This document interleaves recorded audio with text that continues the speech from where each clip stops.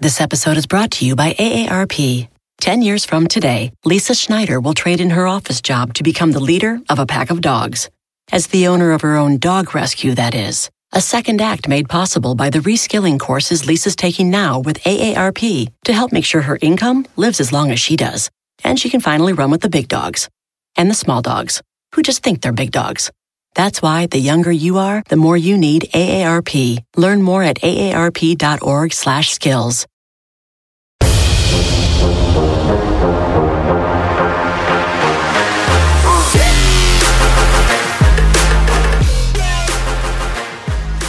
Well, hello and welcome to another episode of National Review's Capital Record. I'm very excited to be bringing back on the show today another individual who's been a kind of recurring guest. I'm not sure if this is our third or fourth time, but I do know that Louis Gov has joined me several times, and I've spoken in the past of how fond I am of his research. I do not exaggerate to say that I read GovCal every single morning. I don't know that it's every day I'm getting something directly from Louis himself, but between Louis and his father, Charles, and then some of their great colleagues at the firm, there's something in my daily inbox of reading that benefits me all the time. But for those of you who've heard Louis on the podcast before, you know he is quite the economist and macro commentator, if you will.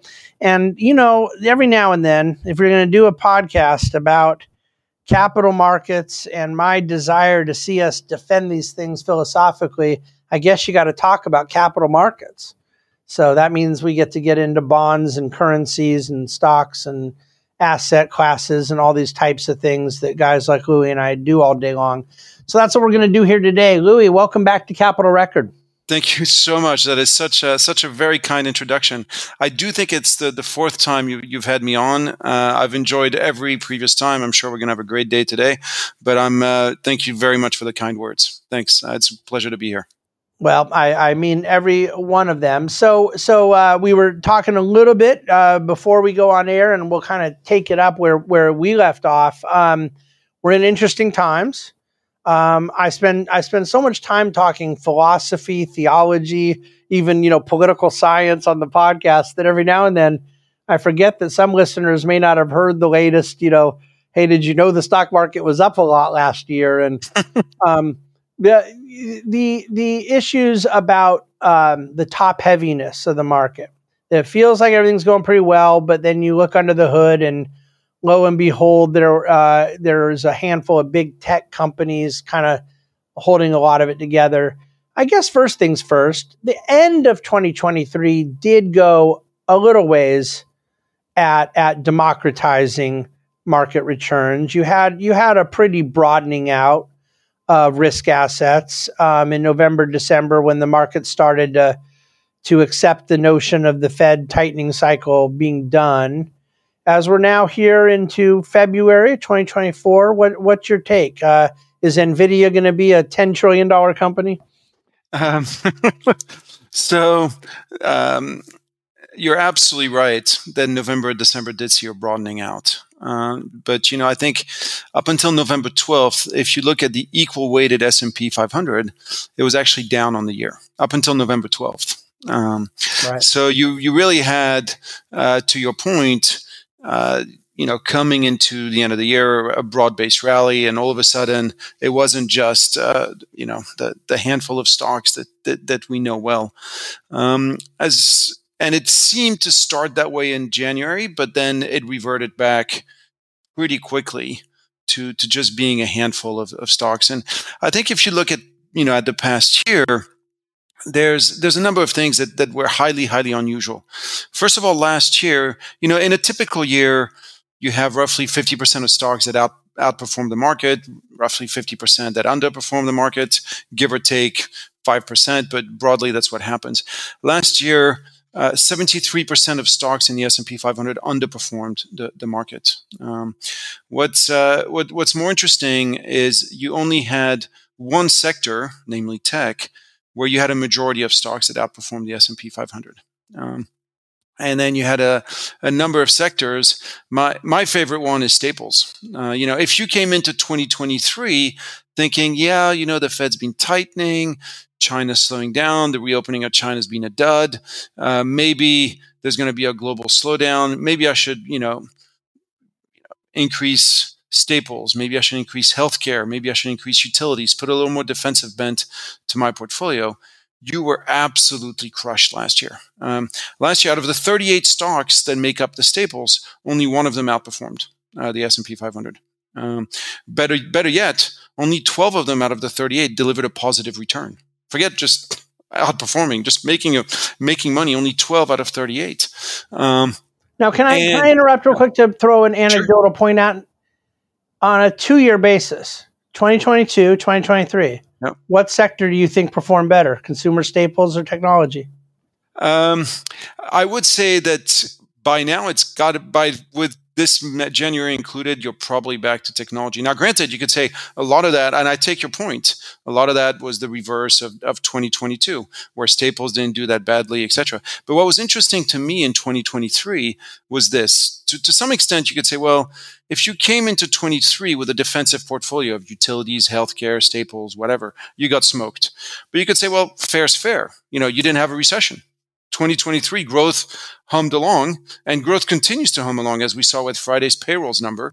So you made the wrong bet, in essence. But if you came into 2023 thinking, you know what, all this recession talk, it's bogus, it's not going to work, U.S. economy is going to hum along, record high budget deficits, tight labor market, all the things that ended up happening.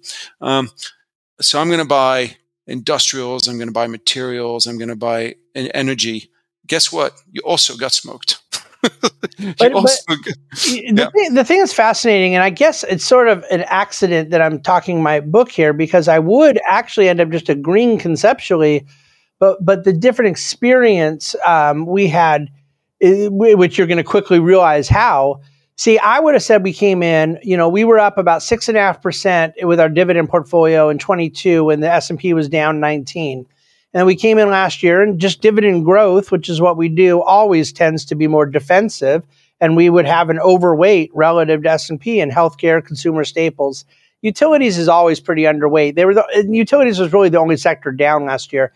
Staples and healthcare were flat or down 1%, but utilities was down about 7%. We only have one name there. But the thing that barbelled it the other way was financials, right? So even underweight tech and overweight staples, you have Blackstone up 81%, Apollo up 50%. There were certain cyclicals there in the financial side that, when blended with the defensives like healthcare and staples, we still ended up being up 13 last year. Now, it was well below market, but then you put the 2-year record together, up 6.5 and up 13 versus down 20 and up 22. I'll take it. No, congrats. That is indeed very, very solid. Really, the solid bit, of course, was 22. Like being up 6.5% in 22 was heroic, right? But it was all the more heroic since bonds were down a lot as well in 22. So being most people came into 22 if you came in with your typical 60-40 portfolio, or a variant of, or 50-50, etc., you completely got blown out of the water. All your risk parity portfolios and your balanced funds, etc. Like 22 was their worst year ever. So having a 6.5% year in 22 again was, I think, pretty heroic. It was pretty energy. I mean, if energy is your biggest sector and upstream and midstream. Now, by the way, energy was a positive contributor for us in 23, but it was just, that's impressive as well, but only because of midstream. So Exxon and Chevron were each down, and those were our kind of upstream integrated exposures. Exxon was barely down, and Chevron was down more significantly, but the midstream area being up, MLPs were up for 25% for the third year in a row. It's never happened. Yep. And so that kind of helped a lot. For sure. MLPs have been terrific. But to your point, if you came in, something like Exxon, and you thought, oh, the world's in an uncertain place. There's a war in Ukraine, a war with Russia. And then on top of that, you start seeing all these headlines in the Middle East. You would have expected your Exxons or your Chevrons of this world to make money. They underperformed the market by 25, 30% last year. These were like huge drags on both relative and absolute performance last year. But so anyway, to answer your question, where does this leave us today? I think for me the big quandary is pretty simple. You're now in a world in which U.S. equities account for 70% of global market cap. Yeah. Now, the U.S. is roughly 17.5%, 18% of global GDP right now. And that has actually been shrinking a bit. If you go back a couple decades, the U.S. was roughly 19, 20%. So, the U.S. is weight in global GDP. It's holding up firmly, doing much better than, say, Europe, Japan. But, the reality is, given demographic growth elsewhere, given lots of, so can we have a world, in essence, in which 70% of, if you say, okay, 70% of stock market weight is in the U.S., you're basically assuming that over the long term, 70% of global profits are going to accumulate in the U.S. With 4% of the population and 17% or 18% of the GDP. Long term, does that hold up? Can we go from 70 to 80? You go back to 1999, 2000, the last time tech really had a big blow off top like we have today. Back in 1999, 2000, tech, you put tech and telecoms together, it was roughly 40% of the market. And it's the same thing again today, roughly 40% of the market, tech and telecom together. Last time we had that, US was roughly 50% of global market cap. Then it went down to 40. And in the past 15 years, we've gone from 40 to 70. Do we start hitting the law of large numbers here? To answer your question as to whether NVIDIA becomes a $10 trillion market cap, I think the law of large numbers just catches up with you. Well, maybe we're seeing it right now. Maybe you're making a prophecy about the future that is already in the present, because I want to point something out. Your data summary of what the top heaviness of 2023 was is spot on. And then one can say, well, it's continued this way into the new year, right? But Clorox is up 9.6% this year. Procter & Gamble is up 8.5%. Staples have gotten a little lift. But then when you look at Magnificent Seven, Tesla's down 28%, Apple's down 3%, but NVIDIA's up 38%. And Meta's up 30%. And you and I are recording just a few days after Meta had the largest single day increase to the market cap of a company in world history. Is it possible the Magnificent Seven is the next thing to get broken up? That the monolithic nature of it, much like FANG. I mean, does anyone really think of Netflix as the same as Apple anymore? Is the Magnificent Seven now about to die the death of diversification? Well, I'm sure you saw the Magnificent Seven movie, whether the original Japanese version or the Western remake. But they four of them die in the movie. It's just you're left with three characters at the end. It's a little bit like the Dirty Dozen. To answer your question, I think right now the question every investor should ask as they look at the market, we seem to have broken out to new highs. So is this a real breakout, or is this a fake breakout? Now, if it's a real breakout, does it happen on a broadening of the market, in which case it's a healthy breakout and this thing can keep going? If staples start to participate, if financials start to participate, if healthcare starts to participate, this thing can really run. If you think, no, this is a breakout and it's all going to keep being done on the back of the Magnificent Seven, to your point, there's only 3 of them that have broken out to new highs now amongst the Magnificent Sevens. It's Meta, it's Microsoft, and it's Tesla, and it's NVIDIA. Yeah. Sorry. And out of the Magnificent Seven, one of them is indeed feeling extremely heavy, and you pointed it out, and it's Tesla. Now, the story about Tesla, I think what's becoming increasingly visible is that somehow the hype around electric vehicle is bursting.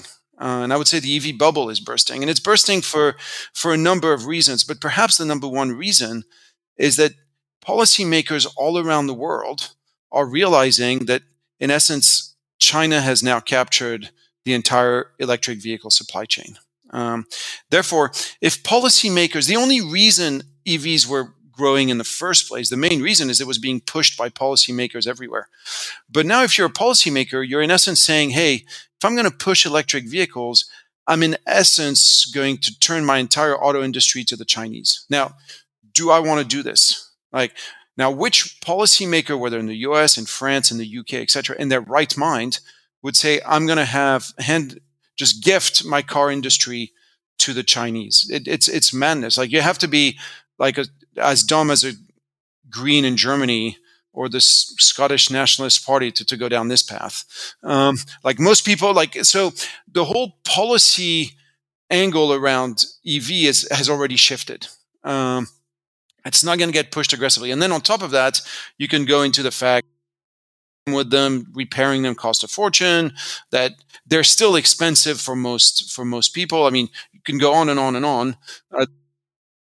That these cars don't hold their value in the secondhand market. That that if you have a problem. You made a point in a recent article on this subject, or a recent research bulletin, about battery replacement. Yep.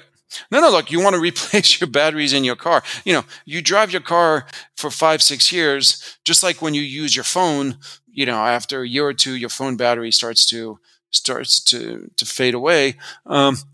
Same is true for cars. After 5-6 years, you want to replace the batteries. It's going to cost you as much as the new car.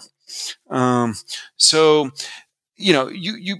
which is why on the secondhand market, these things basically have very little value.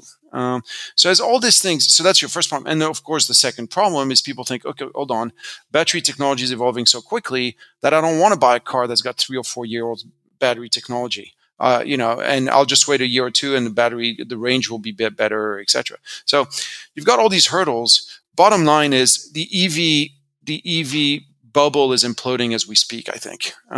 So your Max 7 is really now a Max 6 at best.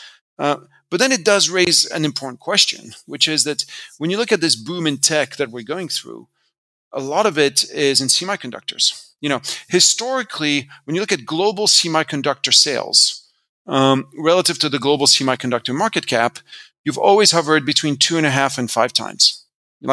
You look at the market cap of semiconductors relative to their sales, top of the cycle would be at 5 times, bottom of the cycle would be at 2.5 times. Today, we're at 9 times. 9 times. Now, I tend to believe that part of the reason we're at 9 times is we all made the assumption that the entire auto industry is going to move to electric vehicles, because your typical electric vehicle uses at least twice as many semiconductors as your normal car. And meanwhile, the auto industry is the biggest consumer of semiconductors. So here's the question for me is, are we not seeing now, in the implosion of the electric vehicle, how can that not have an impact on a semiconductor industry that is basically priced for perfection at this stage? And again, going back to your question of the 10 trillion NVIDIA market cap, and semiconductor industry that is valued as it's never been valued before. Is this a little bit, you and I are the same age. You may remember, in March 2000, the dot-coms went bust. But everybody was going around saying, yeah, don't worry about that. What matters is you own Cisco, you own JDSU, you own Lucent, you own Qualcomm, you own Nortel, because, over the long term, we still need to roll out the internet and these guys still need to build the routers. And for 6 months after these guys went bust, these guys continued to make new highs. And then as it became clear that the demand for all their products was imploding, not only that it actually trade funded all of their clients, that Lucent went bust on this, right? It had trade funded, had basically put up its balance sheet to make sales to all these guys. And when these guys went bust, a lot of bills went unpaid. And Lucent went bust and old JDSU went down 95%, et cetera, et cetera. For me, this is the big question. You've got the whole EV space, I think, that is starting to implode. Is that the dot-com of the 2000s? And does it just go up in smokes in a vacuum and doesn't impact anybody? Or does it start impacting the semiconductors and the whole chain? This episode is brought to you by AARP. 10 years from today, Lisa Schneider will trade in her office job to become the leader of a pack of dogs. As the owner of her own dog rescue, that is. A second act made possible by the reskilling courses Lisa's taking now with AARP to help make sure her income lives as long as she does. And she can finally run with the big dogs. And the small dogs, who just think they're big dogs. That's why the younger you are, the more you need AARP. Learn more at aarp.org/skills. So I have a theory that I want to run by you because I respect your opinion on this more than mine. And I think we tend to do something very similar in the way we view the present tense and future tense of capital markets, is to think about the past tense and find historical parallels. But I kind of wonder what I'm missing as to why everything you just said could not be totally true, but instead of applying to EV, applying to AI. And the point I make is you could look at NVIDIA and Microsoft right now and say, what vulnerabilities do you see in AI? They're just still continuing to go through the roof. But it does seem to me that you have a vulnerability of a lot of names that are not of the quality of NVIDIA, that you have a hype that is much different than the EV side. I mean, how many Super Bowl commercials are we going to see about EV, right? But what we saw with crypto a couple of years ago, I mean, to me, I'm just a child of the 90s in the sense because I grew up investing in the 90s. If I see Super Bowl commercials, celebrity endorsements, and hear bartenders, and it used to be taxi drivers, but now Uber drivers talking about something, I know I have found what the next thing is that's going to blow up. Also, where the Harvard MBA graduating class goes to. Yeah. The Harvard MBA graduating class is also usually a pretty good indicator. Usually it is, but I think that crypto of a couple of years ago, but .com to me has all this AI-like characteristic because it was rightly thought of as a concept that would change the world, and it did, but wrongly invested in. Yeah. And so people will say, well, look at Amazon and Google. And I say, and look at pets.com and 998 other pets.coms. The proportionality of successes to failures of 90s.com to today, it's not even close. The vast majority didn't just not thrive, they went under. And yet, obviously, you have exponential returns from the couple that succeeded. But I think AI seems to be this new thing that everyone is talking about without any real concept of monetization. Where with EV, they could be wrong, and there's all the structural challenges you've spoken to, plus Chinese competition, which I think is underappreciated. But I don't think it's the cultural bubble that AI seems to be. I think that's fair, and I don't disagree at all with anything you just said. The reason I focused on EV is this very last point you highlighted: the fact that you now have Chinese competition. So you have your obvious catalyst as to why you have a problem right now. I think what you're seeing in China is that for years the government basically told the banks lend to real estate, and so you had a big real estate bubble, and then they said, okay, we're worried about the real estate bubble, so no more lending to real estate. And you had the big real estate bust, which we're still dealing through with the hangover of that. And the government then told all the banks in China, look, go out and just lend to industry. And there's these industries that we particularly like. We particularly like electric vehicles, and we particularly like solar panels, and we particularly like nuclear power plants. And so, if you can lend to these things, so much the better. Now, if you're working for a bank in China, you have no incentive to do anything except what the government tells you. So that's what you do. And so today you look at all these EV producers in China. Now, every single region has their own EV producer because every region wanted, because the government told you this is what you should do. Every region wanted to have their own producer. So they have their own producer that gets municipal orders for the municipal car fleets or local buses or whatever else. So you have massive overcapacity, and now the view is we're going to lend money to these guys to to export their overcapacity. And that's the world that we're in now, where all these guys actually, you take the BYDs of this world, the Li Autos, pick your name, they're all super cash rich. They're all like sitting on tops of big CalPass, but not because of monies they've made, but because of money they've been able to borrow from the banks. So now they're all slashing prices like crazy. They're all like, so it's your typical Chinese cycle where you overcapitalize an industry, they crush prices, and now they're slashing prices. And you look at a Tesla, you're like, how can a Tesla compete with this? They're going to be undercut in every market in the world. The only way they can compete, and you're seeing Elon Musk now asking for this, is put up tariffs. Prevent these guys from coming in. That's the only way you can compete with them. But with China being the biggest auto market in the world, they're obviously not going to tariff themselves. So so you've got the obvious catalyst here. The problem with like AI, the bubble can continue. What's the obvious catalyst for it to implode, right? I take your point very well that you've got the ads, you've got the hype, you've got the magazine covers, you've got all the things that, if you do your checklist, you have it all. And then you're looking for the catalyst as to what breaks the back of it.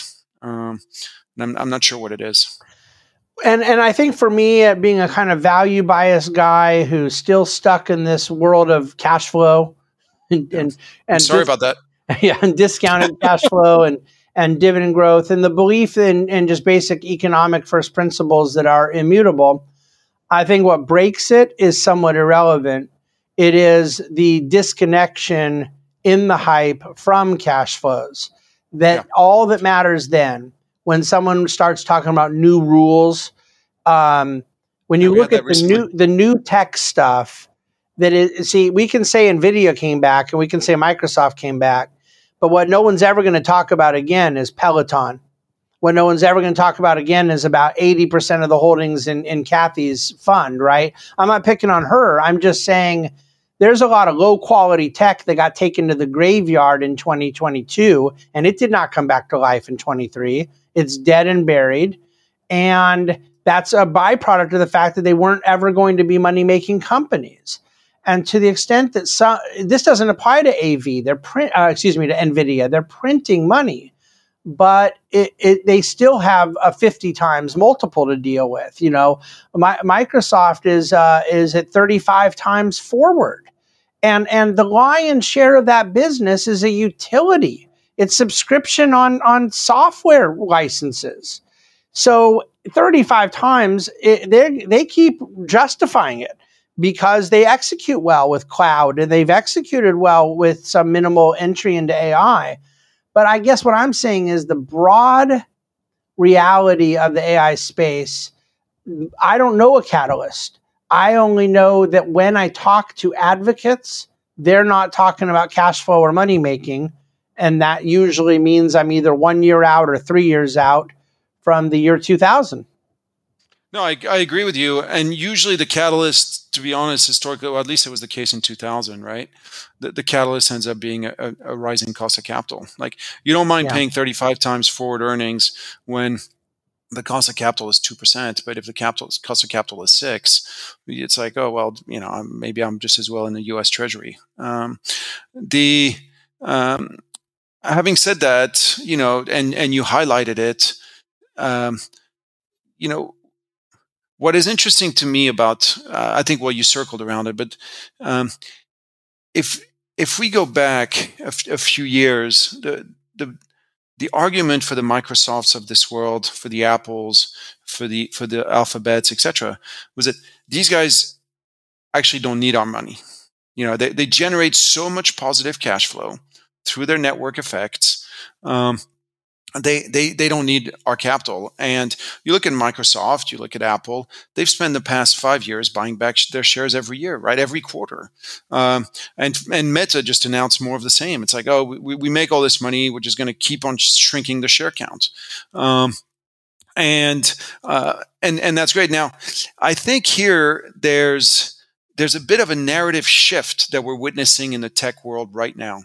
And the narrative shift is this: if you listen to the like of Salesforce, of Alphabet, of Snapchat this morning, like all these guys, what are they all saying? They're saying, well, look, we have to fire 10, 20, 25% of our workforce because we need the money to make more AI investments. I mean, that's what they're all saying. Now, granted, this could be a fig leaf. It could just be they're saying, look, we're firing 10% of our workforce because we can, and we overstaffed before, and it's, we're getting rid of 10% of our workforce because it's just a smart thing to do. That could be the case. But, it used to be that the belief was all these guys were running business models where they, in essence, didn't need capital, where capital expenditures were very low, where you didn't need to spend money.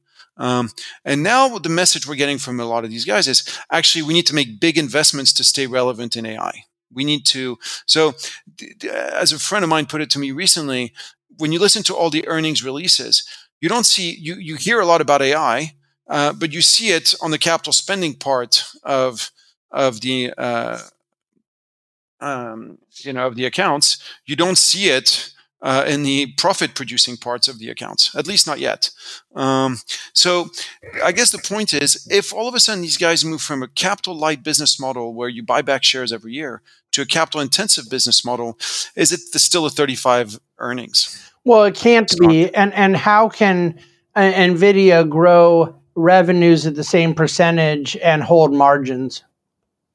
Yeah. It just seems economically impossible.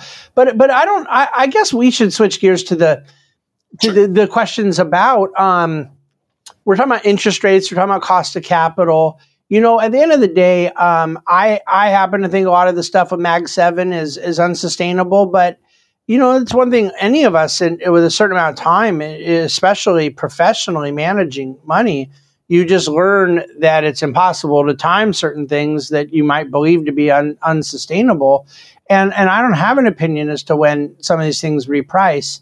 I have an opinion that we are not in the middle of a new bull market in the S&P, that if you go back to November, December of 21 to where we are now, there hasn't been money made. There's really only been one or two of those big tech magnificent type companies that are even in the money since then. And you're at danger of a multi-year flat, choppy market of one of the biggest companies in world history being Apple. They are, what are they so far this year? I think down 2%. They were up last year, but not at that same level, that the Nvidias and all that were. But they're fine. They're printing money. They have great margins and all that. But the law of large numbers you speak to, we don't have any exception in history of one decade's leaders not being the next decade's leaders. And so I guess I'll tell you my theory, but I don't mind if you shoot it down. And I don't think you'll agree, but I think that what happened out of .com into 01 and 02, I do think consumer staples are going to do well this year. I do think some of these defensives. And I think that the market may be up 5 or down 10, but that the repricing of Magnificent 7 relative to the market could very well come from both rising tide of all the non-Magnificent 7 and some repricing within it. It could be both and yet that does not make it a bad environment for investing. That in fact, 2001 really up until 9/11, even 2000, the NASDAQ gets crushed and the Dow's up, 13, 14%. You may just have a rotation shift again, much like we saw in 22. So I have a slide that I've massively overused in my chart book, which highlights the top 10 market caps in the world by decades. You may remember that one. And so if you go back to 1980, 1981, 6 of the top 10 are oil stocks. This was in the wake of Club of Rome. There won't be enough for everybody, peak oil, all that stuff. You go to 1990, 8 of the top 10 companies in the world are Japanese. You go to 2000s, It's all the tech stocks, the Microsofts, the Cisco's, etc. You go to 2010, and it's all basically China-related stuff. A lot of oil stocks in there, BHP, Rio Tinto, like all these guys that participated in the Chinese boom. And there's some Chinese names as well, like PetroChina and ICBC. And so, in 2021, when I published this, 10 out of 10 were tech stocks, and 8 out of 10 were American tech stocks. The 10th was Tencent in China, and the 9th was TSMC in Taiwan. In 2022, I felt pretty smug. I was like, oh yeah, we've had the rotation for the same reasons. And then last year, I feel like a complete doofus because a lot of these tech names have not only rebounded strongly, but some, as you pointed out, have taken out new names. Now, I want to highlight a couple things. First, it seems that we go U.S. non-U.S., U.S. non-U.S., U.S. non-U.S. It also seems that we go growth value, growth value. So decade? Are you saying decade by decade? Decade by decade. Yeah. So if you wanted to be a lazy money manager, you would buy 50% U.S. growth, 50% international value, and then you'd rebalance once every 10 years, and you'd go to the beach, and you'd probably outperform the rest of us monkeys trying to fine-tune everything on a constant basis. So that's number one. But the other thing I'd highlight is that the rotation usually happens with a bust. Now, the bust may take more or less long, but you had a huge oil bust in the early 80s. You had a huge Japanese bust in the 90s. You obviously had the NASDAQ bust in the 2000s, and we're still in the middle of the China bust. So, can we have this rotation without a bust in the tech? Now, granted, you could say the China bust actually was drawn out over a long period. Like we had a big bubble, then we had a retest of the bubble in 2015, and then it's like the air's been coming out of it ever since then. And so perhaps you could say the same thing could happen for the US. It just like gets drawn out. It's not like you never have a big bust. It's just like gets drawn out, and that, of course, I would say is probably the best scenario, right? It's not much pain, or at least if you just spread out the pain. And yes, to your point, it allows other things to start doing well. Now, as I look at the coming years, and I think, okay, where is growth in the world going to come from? Really, there's two possibilities. Either the hype is for real, and all the growth in the world is going to come from AI, and AI is going to be so great that Nvidia, Microsoft, etc., will get to grow into the valuations they have today. So that's option one. Or option two, the growth in the world will come from the birth, in essence, of consumers all across emerging markets. And I often illustrate that you draw a line that goes from Istanbul to Jakarta. You've got 3.6 billion people there, population growth of not including China, 1% population growth, 5% income growth. And yes, to your point, these are people that are going to be starting to buy Nestle or McDonald's, whatever else, Procter & Gamble toothpaste, and Gillette razor blades or whatever.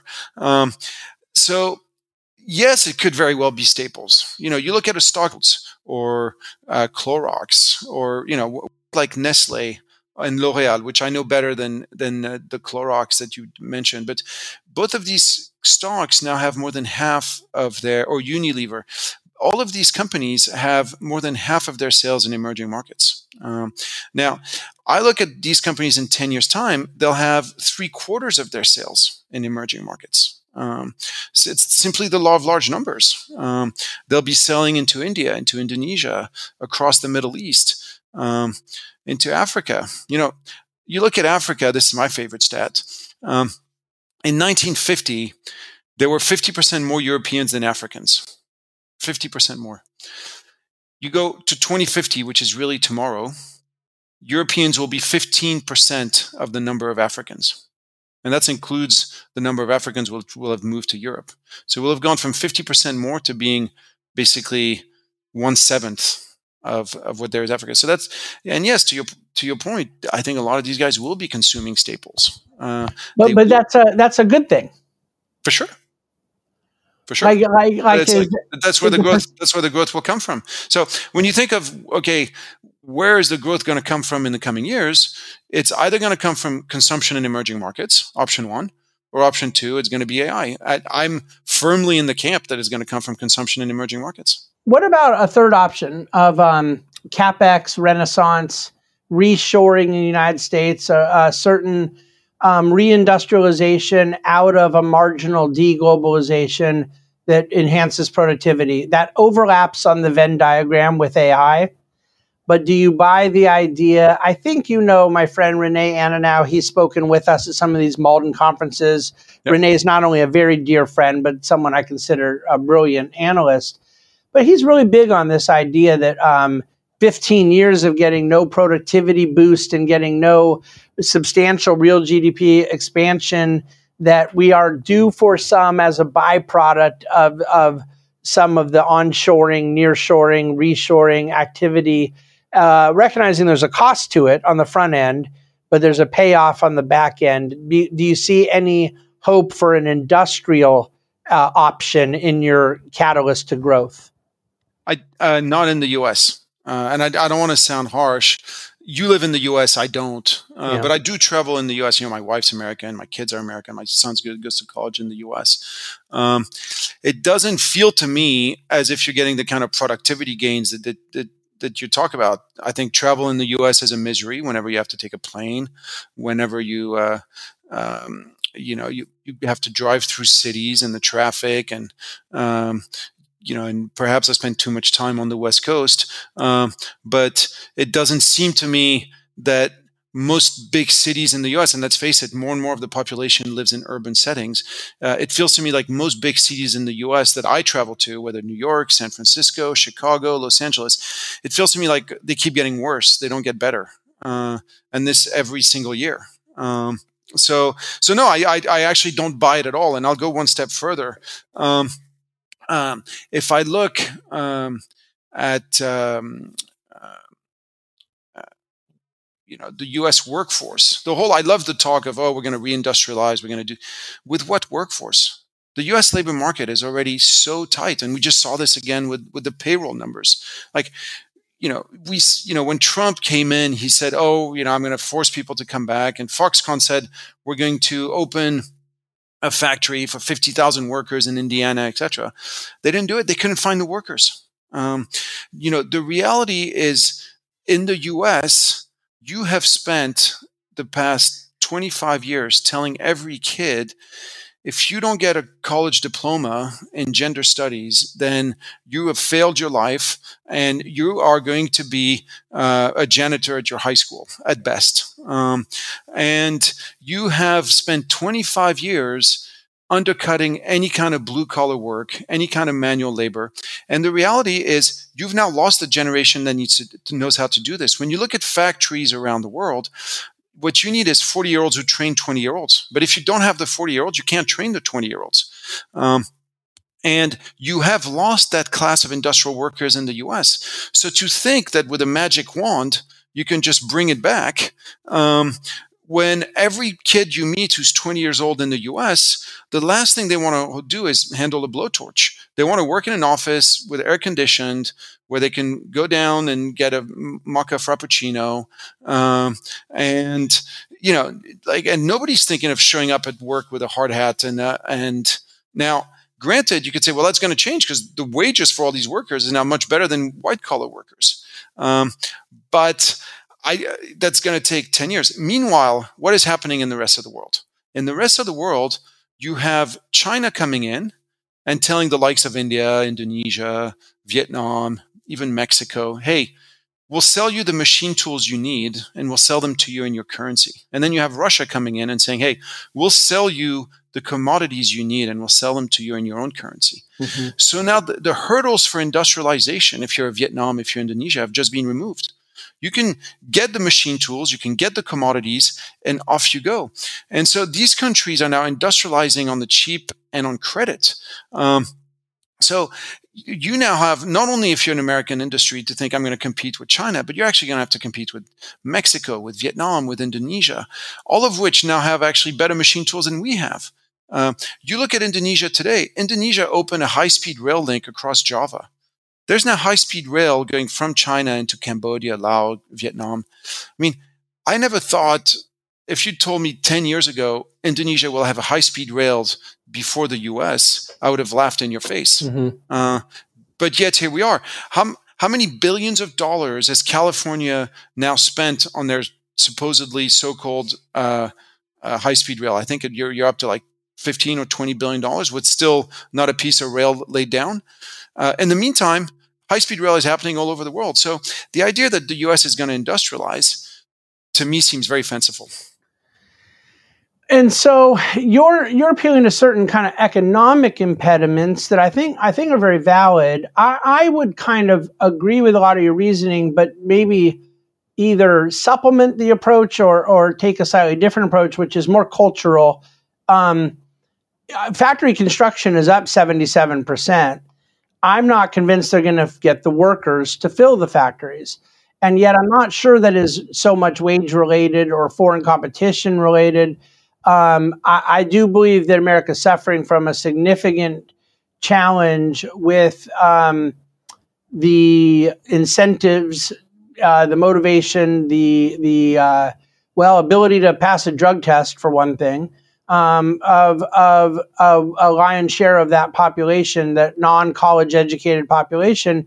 But I don't want to say it can't get better. I kind of do this podcast often talking about it and think about public policy and think about elements within civil society that can improve that very component. One of the things I think goes a long way to improve it is to quit enabling it and quit talking as if we think it's okay for 30-year-old men to live at home and not work and all these types of things.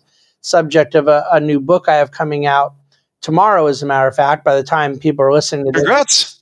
Well, Congrats. thank you. But what's it called? It's called Full-Time Work and the Meaning of Life. And yeah, I do think that, that there are big impediments to the U.S. getting that productivity. And yet I do wonder if there's a few things changing right now. I viewed the deglobalization talk pre-COVID as a sort of populist temper tantrum. It was very clear to me that even if Trump helped light the candle, there wasn't the intellectual coherence there to turn it into a real sustainable movement. Surely not. The negotiations around the China trade thing ultimately proved to be exactly what he said. Threaten to do big tariffs, but don't really actually do them, and then see what kind of policy concessions you get. And some of the conversation it provoked could be healthy. Some of it could have resulted in certain good things. I think for the most part, not really, but there's a lot of disagreement on the right about that. There's no question that one of the legacies of that Trumpian moment is he successfully flipped the Republican Party's commitment to free trade. He just didn't flip mine. But what happened is not anything Trump could have done was COVID. And people couldn't get Clorox wipes. And then more significantly than Clorox wipes, they couldn't get semiconductors. And that led to a significant price inflation up and down different components of the supply chain, most notably in automobiles and other really significant factors. They couldn't get appliances for houses. And so then you get this sort of distorted conversation that sometimes talked about human rights, sometimes talked about Trump bringing back jobs to Ohio, and other times talked about national security. And so again, it was a kind of intellectually incoherent conversation, but it crystallized national consensus against a heavy dependency on the Chinese contribution to the U.S. supply chain. And now there has been a big movement. Now, not all to Ohio, but Vietnam, Mexico, Canada, and yes, some Arizona, some Ohio. Marginally, I just wonder what will come It's of been it. mostly Mexico. What? To be honest, it's been mostly Mexico. Yeah. Now, I think what really freaked out people, if you go back to those COVID years, was all of a sudden people realized how dependent they were on China for many things.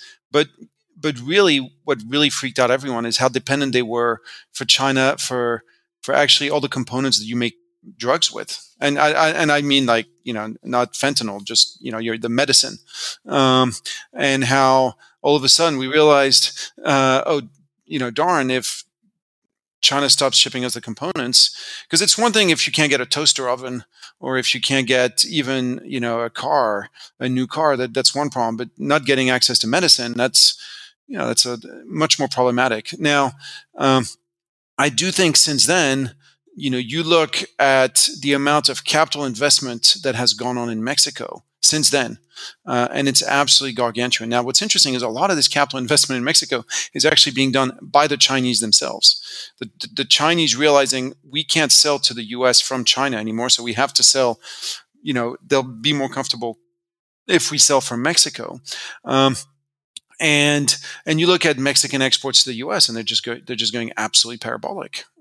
So the big winner out of all of this, I don't think has been Ohio or Arizona. It's been Mexico. Partly because in New Mexico you do have the industrial workers. Partly because in Mexico you do have, for demographic reasons, you do have the excess workforce, and you'll have it for a while because the female participation rate of labor in Mexico still isn't as high as it could be. So you have this huge reservoir of workers there that indeed the U.S. can tap into. So all this, I think, is a very strong reason to be extremely, extremely bullish Mexico. Mexico is going through a bull market of its own that I think will continue for years. And by the way, another thing that happened because of COVID, we all know, is low wages for low-end workers, the guys who clean your hotel rooms, your gardeners, etc., went up a lot. And guess what? A lot of these people do tend to be Mexican as well. So now you look at remittances from the U.S. into Mexico. It used to be $2 billion a month. It's now $5.5 billion a month. It was $2 billion pre-COVID. Now it's $5.5 because as wages have gone up at the low end in the U.S., Mexican workers working in the U.S. also make more money. So everything is conspiring to create a huge boom in Mexico. And so, in other words, back to your point, there could be some of this productivity boom. There are some positive things globally that come out of the shifting of the guard in nearshoring and reshoring, offshoring out of China. It's just that U.S. does not end up being the biggest beneficiary. Other countries, including Mexico, do. Exactly. And then I come back to what I was saying earlier. Remember our starting point. The U.S. is 18% of global GDP, 17.8% of global GDP, 70% of global market cap. Where does that go going forward? Do you think when in 5 years' time, the U.S. is 23, 24% of global GDP? Because if it's not, how do you stay at 70% of global market cap? So isn't it more likely that the next booms are going to be in Mexico, in Brazil, in Indonesia, in India? By the way, all these markets that are currently where you're seeing their equity markets outperform U.S. equity markets, and you're seeing their bond markets massively outperform U.S. bond markets. So the markets are actually telling you, look, the next big bull market is actually not the U.S. It's in all these EMX China countries. And so does this make you bullish on buying in the EM, or does it make you bullish on buying U.S. companies that sell to EM? Right, there's always many ways to skin a cat. When you look at the China boom of the 2000s, there were lots of ways to play that. You could play it, of course, through the commodity markets. You could play it by buying LVMH and the luxury goods guys. You could play it by buying Volkswagen, who was selling lots of cars. And of course, you could, the simplest way to play it was buying Chinese real estate. When you look at the boom that's unfolding in India, in Indonesia, in Mexico, you can play it by buying local companies. Sometimes you can play it by buying the local companies, the foreign multinationals that operate there. Mexico is a great example. If you're like, I don't trust Mexican management, buy Walmart Mexico. It's listed. You buy Walmart in Mexico. If I'm right about the rising disposable income, the remittances, the jobs creation, etc., how is Walmart Mexico not going to boom? If I'm right about interest rates going to keep going down. How is that not going to grow? Or Unilever India is another example. Or Cadbury Nigeria. Like all of these, if you don't feel comfortable buying the local names, you can very often buy indeed the multinationals that focus into that market. Can you get a scenario? And one could argue we've gotten some of this the last decade. We did not get it the first decade in that golden age of EM brick investing.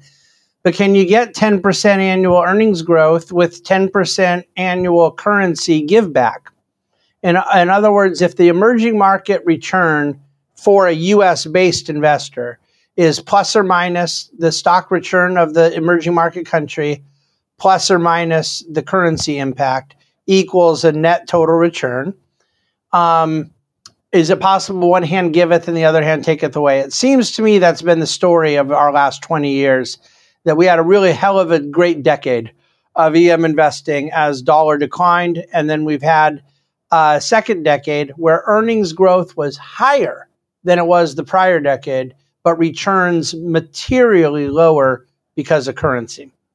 So I think that's a super important question. And look, the reality again is if you're a big US dollar bull, EM historically haven't been a great place to deploy capital. EMs always tend to struggle when the US dollar does well. I personally, I'm a US dollar bear, and I think you and I have discussed this in the past. I look at the evolution of US government debt. To me, you can't keep adding $2 trillion to your debt pile year in, year out, without at some point forcing the central bank's hand into monetizing this debt. The debt levels are becoming too big. And monetizing the debt you take for granted will have a negative effect on the currency. Absolutely. Yeah. Yep. Absolutely. It just will. When the BOJ did this, the yen went from 100 to 150. When the ECB did this, the euro went from 150 to 105. Wait a second. Now that's interesting. I've never heard someone make that analogy. Do you believe what the BOJ did and what the ECB did are the same? Yeah, they went out and they bought a bunch of government debt and put it on their balance sheet. Basically, they bought out a bunch of worthless. So that in that sense, you would be arguing that quantitative easing, the mere act of bond buying, of course, not the extinguishment of the liability, but the actual acquisition of the asset is monetizing the debt. Absolutely. I would argue that. Then why didn't it happen to the U.S.? Because Japan and Europe were doing it in bigger numbers. It's well, Europe wasn't doing it in bigger numbers. Japan was definitely doing it in bigger numbers. Japan was, but not Europe. But Europe, arguably, you could say, was doing it with crappier paper. They were loading up on Greek, on Italian. That it'd be equivalent if the U.S. Federal Reserve now started to put a bunch of California or Illinois paper on its balance sheet, which they may still do. When you look at the evolution of pension liabilities, et cetera, in the U.S. Now, to answer your question, and I think you and I... Although I guess they still can't legally, right? No, right now they can't. But neither could the ECB. The ECB couldn't do this legally. They just said, it's a crisis, we changed the rules. And who's going to hold them to account? In Europe, nobody held them to account. You should add that Greek debt is now trading at investment grade. No, it is. It turned out okay in the end. But now, staying back on I think this is a debate discussion you and I have had over. Yeah. You look at over this period of QE, et cetera, and especially let's start basically when the balance sheet really blows out of proportion in the U.S., which really starts with the COVID crisis. You look at since then, you look at the outperformance of Chinese bonds, Indian bonds, Indonesian bonds, Brazilian bonds, Mexican bonds against U.S. treasuries. In U.S. dollar terms, we're not talking about 6, 7, 8% of outperformance. We're talking 25, 35, 50%. But you said your premise, though, on it was that we really started doing it out of the COVID moment. And I think, as a matter of fact, that isn't true. That we essentially, right now, we've gotten 1.2 trillion off the balance sheet. So it got up to 9. It's now 7, 8. So you could split the baby in half of the amount of quantitative easing that was done QE 1 through 3 and the amount that was done in the COVID period. And so you did have a full 4 trillion added to the balance sheet, which you're referring to as debt monetization, right? Mm-hmm. We were at 600 billion on the Fed's balance sheet the day Lehman went under. And by the time QE3 wrapped up in 2014, we were at 4.5 trillion. And nobody could argue that the dollar was devalued in that time. And Draghi didn't even start his bazooka until the tail end of that period. So I argue, I don't really think we disagree that much, though. It's just the semantics of it are different. I fear real debt monetization, which I don't think is the same as buying the bonds. The Treasury still has to pay the Fed back. I think debt monetization is if the central bank forgives the debt. If they basically make currency of the liability, that to me becomes an accelerated quantitative easing. Let me turn around your question. Okay. Given the expansion, both in budget deficit, given today's difference in real rates, you're earning 6.5% real in Brazil, you're earning 5% real in Mexico. Given the difference in the growth of the balance sheets between the Fed and pick any, major emerging market central bank balance sheet, given the difference in real rates, the difference in growth of the balance sheets, and the difference in budget deficits, because the U.S. is completely out of whack against most people in the world. Why should you be bullish on the U.S. dollar today against, say, a Mexican peso or a Brazilian real or an Indonesian rupiah or a Chinese renminbi for that matter? So I want to answer, but I'm only sort of answering because it's really a little bit of devil's advocate because I don't know that I really disagree. But the best are, unless you're one of these like the dollar's in a lose its reserve status. No, we're not talking about that. We're just talking just pure because Forex. You're just talking about Forex.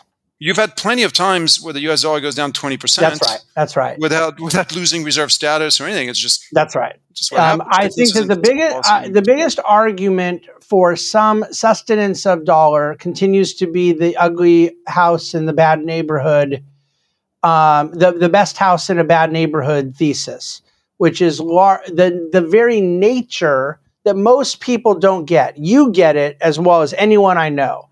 I understand it, and I think a lot of the macroeconomic people in our Rolodex understand it. But I firmly believe that most people that will listen to Fox News on the right or NPR on the left do not understand that currency is inherently relative. You can't make an absolute statement about a currency because it has to be valued when you're talking about Forex in relation to another. And so my answer is simply that for all of the things we can say that they are doing to bastardize the dollar, I think other countries are doing it worse with less rule of law, with less economic productivity, and with less sort of DNA. Now, we're doing our very best to catch up, to make our house as ugly as everybody else's. I'm not trying to say anything bullish about our fiscal policy, our monetary policy, and for that matter, even our rule of law. But I don't believe that the competing currencies represent a viable alternative to the dollar in any longer term period. So I think on this, I think this is the crux of where we disagree. Is first, I don't think other countries are doing it worse. I think the U.S. right now is seeing the biggest expansion in its budget deficit of any other country. And this by as a percentage of GDP, as a percentage of GDP, and this by a long shot. I'll send you some charts. I mean, it's mind numbing. I always get teased because I'm French about coming from a socialist country, etc. But the expansion of U.S. debt is now even faster in the U.S. than it is in my own country of France. And God knows we're not leading. Winning any races on that front. I also tend to think that markets are always made at the margin. So if you go from being really, really stupid to just plain stupid, that's a huge improvement and things get re-rated. If you go from being very smart to just not so smart, which I would argue is what the US has been doing, you get derated. You don't get re-rated. And And that's my big fear for the U.S. And indeed, when you look at things like the rule of law, when you think of all the things that used to make the U.S. great, the respect for the freedom of speech, the all the things that you've seen undermined in the past few years, I think it's brutal. It's brutal. You're talking to the right guy to agree with you. And by the But way, you'll forgive me if I don't view Mexico, China, or for that matter, France, as a beacon of the alternative here. But again, if you go from just outrageously stupid to just plain marginal stupid, movement, it's you improve a lot. Yeah. All right. Now, the question of the U.S. dollar is one of the more important ones. Now, I would add one more thing since we talked about the past decade. What supported the U.S. dollar the past decade? You had two massive events. One of them we've already covered was the big tech boom, et cetera, and whether that continues or not. But the other event that people forget, and for me that was the single most important macro development of the past 10 years, it was the shale revolution. The U.S. went from producing 5.5 million barrels a day to producing 13 million barrels a day. The U.S. added a Saudi Arabia in less than a decade. Nobody had ever done that. And the U.S. basically moved from importing $200 to $250 billion worth of energy products every year to being a net exporter. So you had a huge improvement in the U.S. energy trade balance, which, and all of a sudden, the U.S. had a comparative advantage that nobody else had. It had gas at $2.50. And nobody else had that. Price of natural gas in Europe was 12, and price of natural gas in Japan was 15, and in China it was also 12. And so this was a comparative advantage. Now, again, this came out of nowhere, was a huge tailwind for the dollar for 10 years. And my contention would be that the U.S. has squandered the opportunity that was given to them by this. With the cheap gas, the U.S. should have reindustrialized. And it should have embraced the gift of the Permian, because it basically almost all came from the Permian and the Bakken. But it should have embraced those gifts and harnessed all the productivity gains that came from it. And instead, I think a lot of it was pissed away by, how do I best optimize puppy videos on the internet? Yeah. Well, and so I think that we're in total agreement about the unforgivable moment in which American culture finds itself. The thing I struggle with is the testimony of history and applying a timeline to it.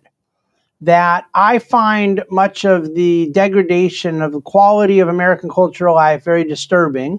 It's a big subject on this podcast, as listeners know, and yet attaching it to a investment outcome around the dollar or the bond market or our fiscal stability or whatnot has been difficult. Part of me thinks that perhaps our gratitude needs to be higher for our Puritan forefathers and the rich legacy that they left us. Part of me thinks we underestimate to our own peril that which is good in the economic aspect of American life. But I don't take lightly anything you're saying. I fully agree. And we're very big EM investors in the growth side of things outside of our dividend growth portfolio.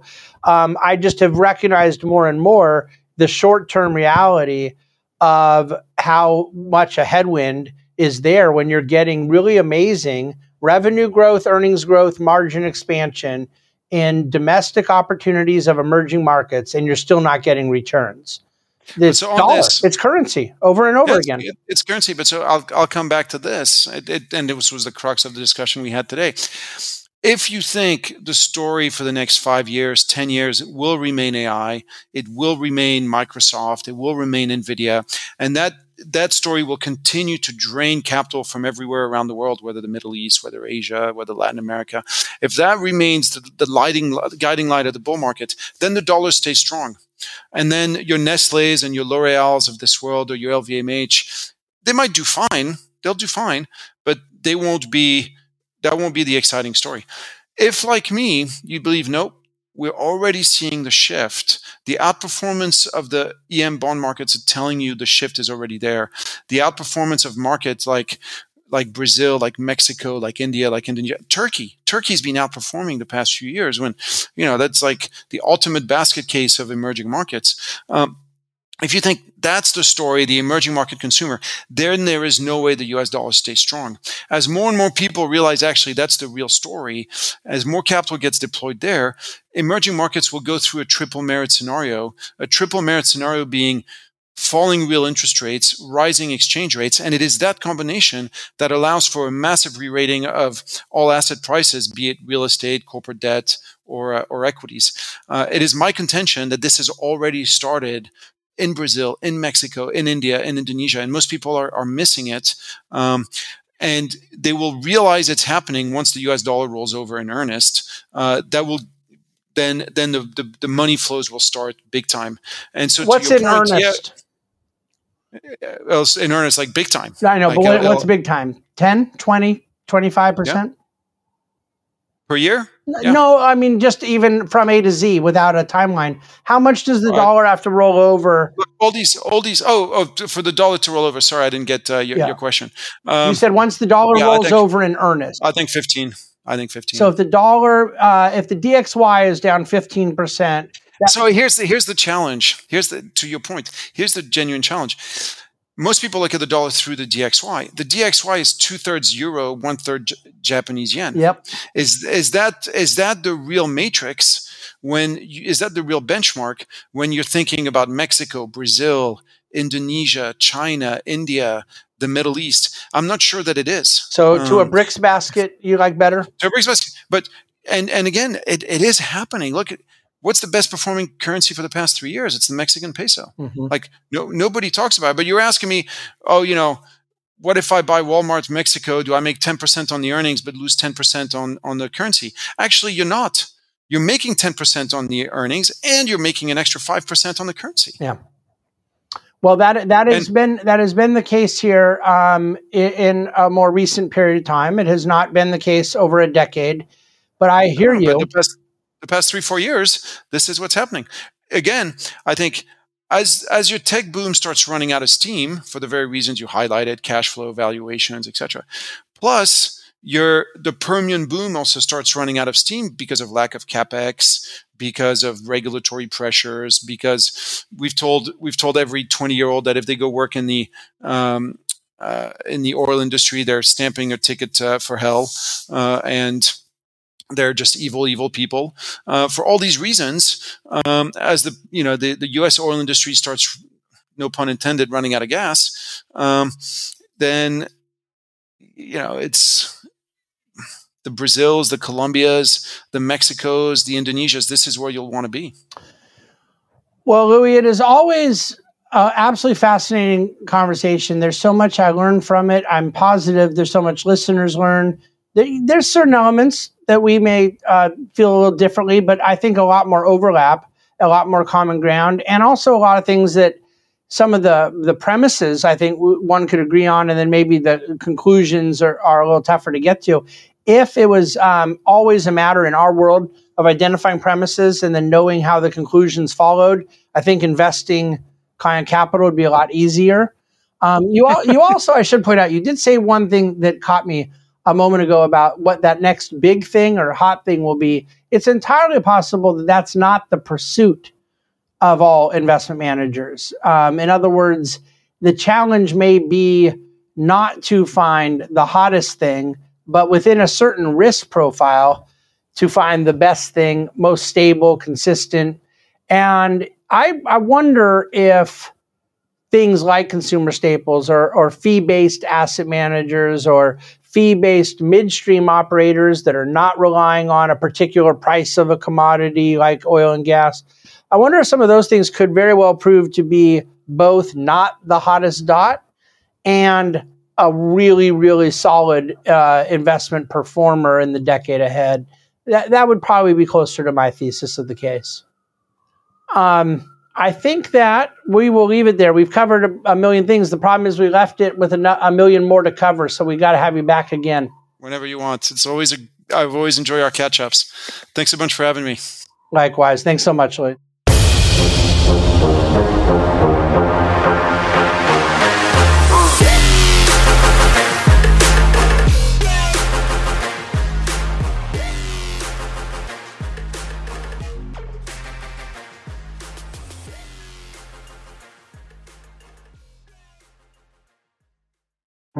people today can spend half their lives over 50.